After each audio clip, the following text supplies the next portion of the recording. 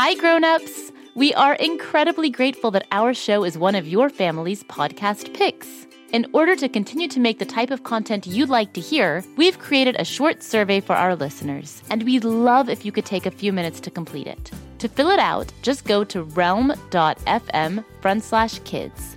That's realm.fm/kids. As a thank you, each participant will be entered to win a prize pack from one of the shows, including a prize pack from Go Kid Go. Thank you! Can't get enough of Rebel Girls? Well, luckily, the Rebel Girls app is now completely free. That's right. You can listen to the entire library of goodnight stories for Rebel Girls ad-free. Plus, check out the app's cool features like activities, trivia, custom playlists, and more. All parent-trusted and kids-safe. Find out more at rebelgirls.com/audio and download the Rebel Girls app today. Thanks for listening.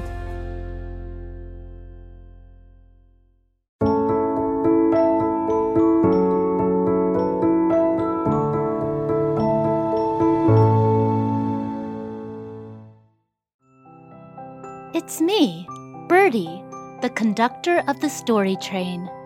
I'm the one that wears a green baseball cap with a little white birdie on the front and my favorite overalls. All aboard the story train. Find a comfy seat. We're about to leave the station, and you know what that means. We're going someplace new. One whistle. We're on our way. I wonder where Story Train will lead us this time. We're entering the Rainbow Tunnel. Hold on, everyone. It's off to far, far away. This is so exciting. Just on the other side of the short Rainbow Tunnel lies our destination. That was quick. We're already at the end of the tunnel. Oh, I know this place. It's a small and unhappy house. Let's peer inside to see how misery can be turned to joy with hope and kindness. Today's story is called Cinderella. There was once a man whose beloved wife died, leaving him with a young daughter. The man loved his little daughter very much and wished for her to have a happy home again, despite his own grief. So he married a second time, thinking that a new wife would breathe life and happiness back into their saddened home. But unfortunately, his second wife turned out to be nothing like his first wife. Where his first wife had been kind and humble, his second wife was the most disagreeable and proudest person you can imagine. And she had 2 daughters exactly like herself.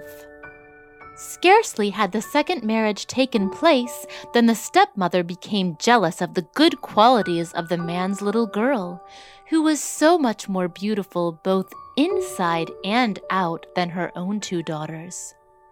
The stepmother gave her all the menial occupations of the house, forcing her to wash the floors and staircases, to dust the bedrooms and clean the grates. Meanwhile, the second wife gave her own children lives of leisure. She allowed them to each have a carpeted bedroom hung with mirrors where they could see themselves from head to foot, while her husband's poor little girl was sent to sleep in an attic on an old straw mattress with only 1 chair and not a single mirror in the room. The little girl suffered in silence, not daring to complain to her father, who was bossed around mercilessly by his new wife. When her daily work was done each day, she would sit down in the chimney corner amongst the ashes. This caused her 2 mean stepsisters to give her the nickname Cinderella. But Cinderella, however shabbily dressed, was more beautiful than they were, even with all their fine clothes. It happened that the king's son decided to hold a ball, to which he invited all the ladies in society, including Cinderella's 2 older stepsisters. The stepsisters were very proud and happy to be invited to this event, and spent all their time deciding what they should wear. This became a source of new trouble for poor Cinderella, whose duty it was to dress them in fine linen and laces. She could never please her two horrid stepsisters, no matter how hard she tried. They talked of nothing but their clothes. "I," said the elder, "shall wear my velvet gown and my trimmings of English lace." "And I," added the younger, "will have my ordinary silk petticoat, but I shall adorn it with an upper skirt of flowered brocade, and shall put on my diamond tiara, which is a great deal finer than anything of yours." At this, the elder sister became angry, and a fight broke out between the two of them. They demanded that Cinderella decide between them who would look better at the ball.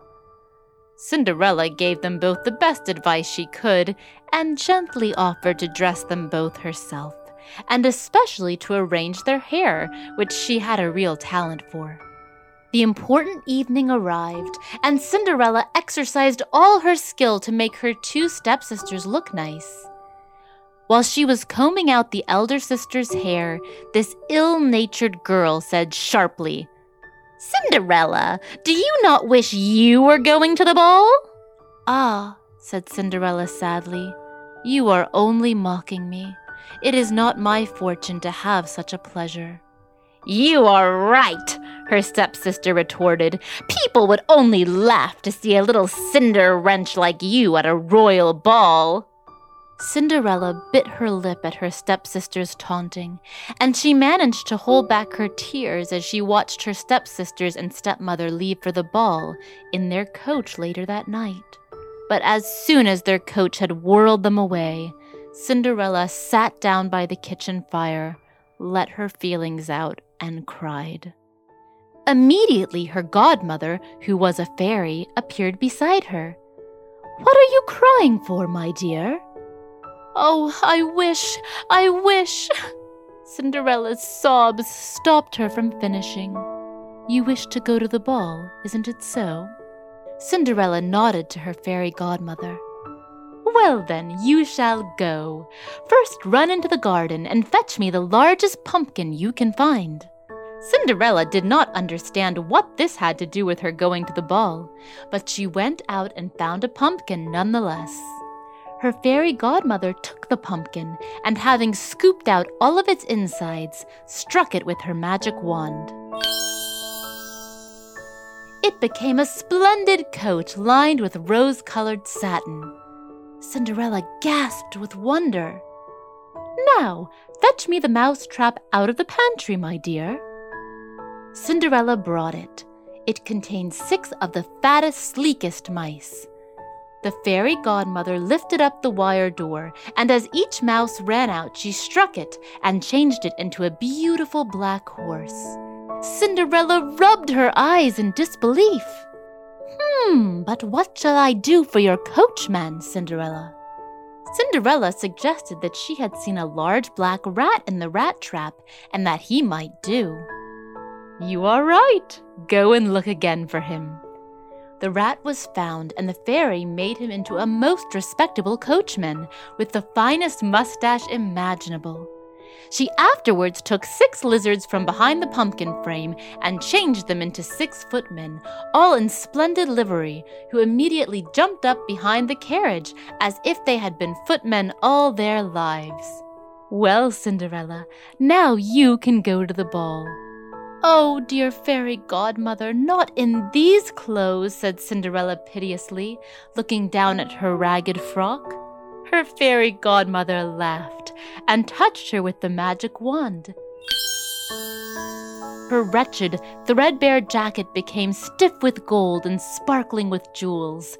Her woolen petticoat lengthened into a gown of sweeping satin, from underneath which peeped out her little feet, no longer bare, but covered with silk stockings and the prettiest glass slippers in the world. "Now, Cinderella, depart. But remember, if you stay 1 instant after midnight, your carriage will become a pumpkin, your coachman a rat, your horses mice, and your footmen lizards, while you yourself will be clothed in rags once more." Cinderella promised to leave the ball before midnight without fear. Her heart was so full of joy. Meanwhile, at the palace, the king's son had been told by a magic whisper from the fairy godmother that an uninvited princess whom nobody yet knew had decided to stop by the ball. The prince waited eagerly at the entrance of the castle, waiting to receive her. He offered his hand to Cinderella as she arrived looking exactly like a princess, and led her with the utmost courtesy through the assembled guests, who stood aside to let her pass, whispering to one another, "Oh, how beautiful she is!" Cinderella's triumph was complete. All the court ladies scanned her eagerly, clothes and all, determining to have theirs made next day in exactly the same pattern. The prince himself led her out to dance, and she danced so gracefully that he admired her more and more. Indeed, at supper, which was fortunately early, the prince's admiration quite took away his appetite. While she was talking with the prince, she heard the clock strike 11:45, and so, with a curtsy, Cinderella let the prince escort her from the ball to her carriage. "Please, oh please, mysterious princess," said the prince, "if I hold another ball tomorrow night, will you come?" Cinderella did not know if she could, so with a small smile she told the prince that she would try. Then off she went in her carriage to arrive safely home before midnight when the spell ended. Once she returned, Cinderella found her fairy godmother waiting up for her. Cinderella begged permission from her fairy godmother to go to the second ball that the prince had invited her to the following night. But before her fairy godmother could answer, her 2 stepsisters were heard knocking at the gate. Quickly, the fairy godmother vanished, leaving Cinderella sitting in the chimney corner, rubbing her eyes and pretending to be very sleepy in the ashes. "Ah!" cried the eldest sister maliciously, "it has been the most delightful ball, and there was the most beautiful princess there I've ever seen." "Really?" said Cinderella indifferently. "And who might she be?" "Nobody knows, though everybody would give their eyes to know, especially the prince." "Is that so?" replied Cinderella, a little more interested. "Oh, I should like to see her. Will you not let me go with you tomorrow, sisters, and lend me your yellow gown that you wear on Sundays?" "What? Lend my yellow gown to a Cinderwench like you? I should think not." Cinderella shook her head sadly. The next night came, and the 2 stepsisters, richly dressed in different outfits, went to the ball again with their mother. Cinderella, more splendidly attired and more beautiful than ever, followed the 3 of them to the palace shortly after. "Now remember to return by midnight," was her godmother's parting speech. And Cinderella left again without fear, thinking that it would be no problem to return before midnight. But the prince's attentions to her were even greater than they'd been the first evening, and in the delight of listening to his pleasant conversation, time slipped by. While Cinderella was sitting beside him in a lovely alcove and looking at the moon from under a bower of orange blossoms, she suddenly heard a clock strike the first stroke of 12. She got up in a panic and fled. Amazed, the prince followed her, but he simply could not catch up. Cinderella arrived at home breathless and weary, ragged and cold, without a carriage or footmen or coachman. The only remnant she had of her past magnificence was one of her little glass slippers. The other one she had dropped as she ran away from the ball. When the 2 sisters returned, they were full of this strange adventure, how the beautiful lady had appeared at the ball more beautiful than ever and enchanted everyone who looked at her, and how as the clock was striking 12, she had suddenly risen and fled from the ballroom, disappearing and dropping one of her glass slippers behind her. They said that the king's son had been inconsolable until he happened to pick up the little glass slipper, which he carried away in his pocket. He behaved like a man very much in love. In fact, from his behavior during the remainder of the evening, all the court and royal family were convinced that he had become desperately enamored of the wearer of the little glass slipper. Cinderella listened in silence, sadly turning her face to the kitchen fire. And the next morning she went to her weary housework again, just as before. A few days after, the whole city was attracted by the sight of a herald going around with a little glass slipper in his hand, publishing, with a flourish of trumpets, that the prince ordered it to be tried on the foot of every lady in the kingdom, and that he wished to marry the lady to whom it belonged. Princesses, duchesses, countesses, and simple gentlewomen all tried it on, but being a fairy slipper, it didn't fit any of them. And besides, nobody could produce its fellow slipper, which lay all the time safely in the pocket of Cinderella's old drab dress. At last, the herald came to the house of her two stepsisters, and they made every attempt to get their clumsy feet into the glass slipper, but without luck. "Let me try it on," said Cinderella from the chimney corner. "What, you?" cried the others, bursting into shouts of laughter, but Cinderella only smiled and held out her hand. Her mean stepsisters and stepmother could not prevent her from trying it on, since the command was that every young woman in the city should try on the slipper. So the herald had Cinderella sit down on a three-legged stool in the kitchen, and himself slid the slipper onto her foot, which it fitted perfectly. Cinderella then took from her pocket the fellow slipper, which she also put on and stood up.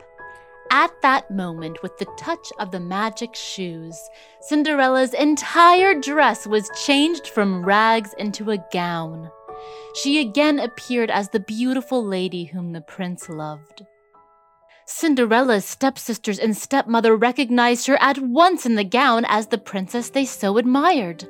Filled with astonishment, they threw themselves at her feet, begging her forgiveness for all their former unkindness. Cinderella raised and embraced them, told them she forgave them with all her heart, and only hoped they would be kind to others in the future. Then she departed with the herald to the king's palace and told her story to the prince and his royal family, who were not in the least surprised, for everybody believed in fairies and everybody longed to have a fairy godmother. For the young prince, he found Cinderella more lovely and lovable than ever, and insisted upon marrying her immediately. Cinderella never went home again, but she saw her kind father often. It's time for us to head back to Pflugerville. Here comes the Rainbow Tunnel. Come back and see me again. You never know where the story train will take us. And if you like stories, search for Go Kid Go wherever you listen, and you'll find lots of great adventures. See you next time.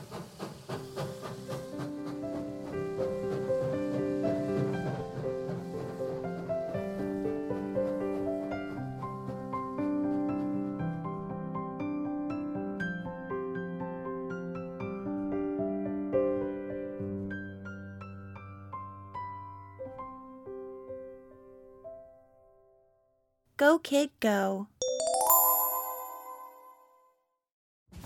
GZM Shows and the creators of 6 Minutes are rolling out their newest audio adventure with the podcast Discovering Dad. A cautious single dad with a secret past and his rebellious kids embark on a thrilling quest complete with hidden treasure, villains, and a family curse. New episodes of Discovering Dad roll out weekly starting June 11th on Apple Podcasts. Follow the show so you never miss an episode, or listen early and ad-free as a GZM Shows subscriber. Go to gzmshows.com to learn more. Do you like to laugh? Who am I kidding? Who doesn't like to laugh? So, okay, if you love to laugh, you'll love Don't Break the Rules. It's a hilarious comedy improv podcast where the voice actors make up their lines on the spot. and try to be the only actor who doesn't break the rules. These talented actors are great at coming up with silly scenes and stories when they follow the rules for the episode. And it gets even sillier when they accidentally break the rules.